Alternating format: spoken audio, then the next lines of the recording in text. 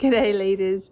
In this episode, we discuss a better way to look at criticism and talk about why Lindt chocolate is the best chocolate in the world. Enjoy. Why did it count backwards? I know that we're now recording. What? Hello, Captain.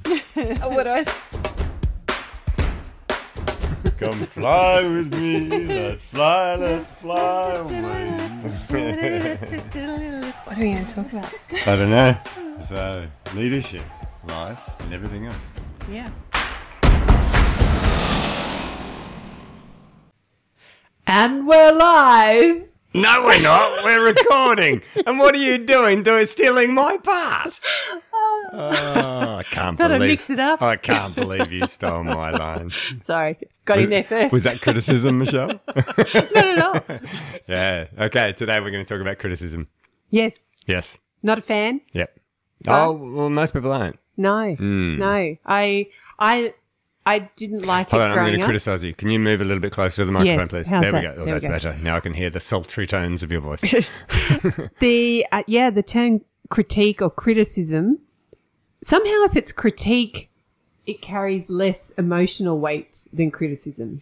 Yep. So critique, I understand as feedback, whereas criticism is something I personally have done wrong and is probably attached to me rather than removed from me. Okay. I got a different theory. Okay. Yep. I don't think there's anything that I don't think criticism exists Right. Okay. in utopia. So my theory is this. If you're a confident person, you can't be criticised. The reason why you can't be criticised is because if you are a confident person, and again, I'm talking about utopia being the perfect world where everything is perfect. When somebody criticises you, when does it become criticism? So I'll get you to think about that. When does it become criticism? When it's Said? personal. Or when it's your interpretation. That's it. Yeah. Yes. So let's say somebody says, Guy, I disagree with you. You were wrong. I don't like that. Whatever it is, that's information. That's information that's traveling from them to me. And it only becomes criticism when I get out my little sticker book and I take one of my stickers that says criticism and I put that sticker on that piece of information. I go, I was criticised. Does that make sense? Yes. Yeah. So this is something that I'm talking about in the confidence course now, is that you want to move to the mindset whereby you cannot be criticized because everything that somebody says to you is just information that you then get to choose what you do with it. Yeah. Yeah. And so I'm trying to teach myself this because being a shy, sensitive, insecure little sook that I was as a child, I took the smallest slight on me and my actions or my thoughts or whatever as a huge criticism. I was a very, very sensitive person. And so I've spent the last year especially working on this. And I had a moment the other day where I tried something on stage in one of my keynotes. It didn't work, right? And then I said it didn't work to you. And you said, nah. So, and in that moment, I reflected on it.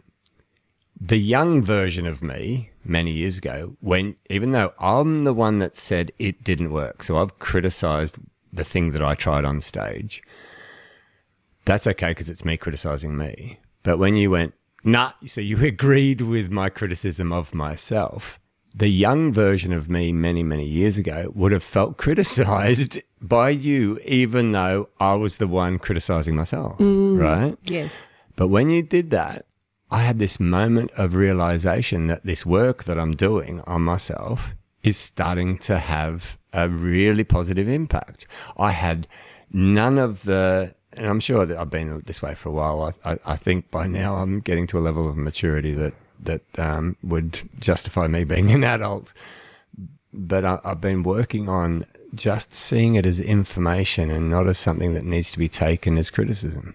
I didn't know that guy. I apologise. You don't need to, please, I because was you looking at agreed it- with my... Well, I was looking at it objectively as what worked and what didn't. It wasn't work. criticism, Michelle. No. And that's the beautiful thing about what the realization I had. The realization was, and so please don't apologize because you didn't criticize me. You agreed with my analysis of the thing I did on stage that I attempted to do.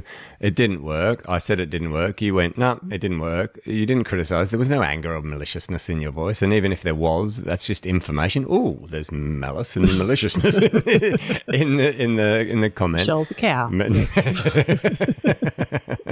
Oh, you bovine. But no, it was a beautiful moment for me because I came to realize that something that I've been working on my whole life, I think I've got to a point now where I'm a lot less susceptible to the criticism of others because it's just information. If somebody disagrees with you, they disagree with you. If they don't like something you've done, they don't like something you've done. Why do we need to put that little sticker on it that says it was criticism? I like how, so I work with Ben and we've interviewed Ben previously. Yes, we have. So Ben Bulk, CEO of Kindercare. That's right.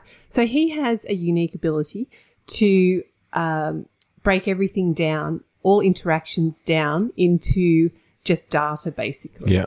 And sometimes, there's information that comes in that's quite emotionally charged from customers, from media. Mm-hmm. And rather than, so I see the emotion and I want to help and I want to fix. So Ben taught me that one piece of negative feedback is information. It's feedback. That's exactly what it is. But when there's more than one, again, feedback, that potentially there's something that needs to change. So one piece is an opinion.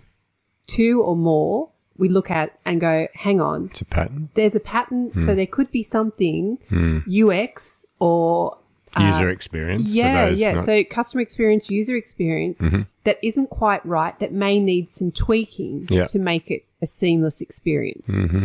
And so having that objectivity and being able to step out of taking it personally and who do they think they are to actually thank you for that information. Because we get very defensive when we feel as though we're being criticised. That's right, especially when you own a project. And if something is someone comes up with a no, then you're like, hang on, like, who do you think you are? I've worked so hard on this. So now the first thing I say is in correspondence is thank you to the person that's delivered that information because it is information.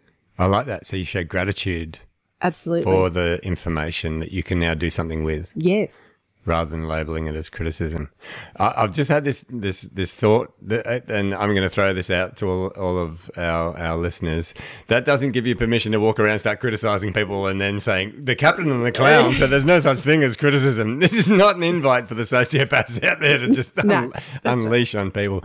This is a task for us all to work on, that there is no such thing as criticism. It's only criticism when you label it as criticism. Shakespeare said, I think the quote goes, there's nothing good or bad, but thinking makes it so.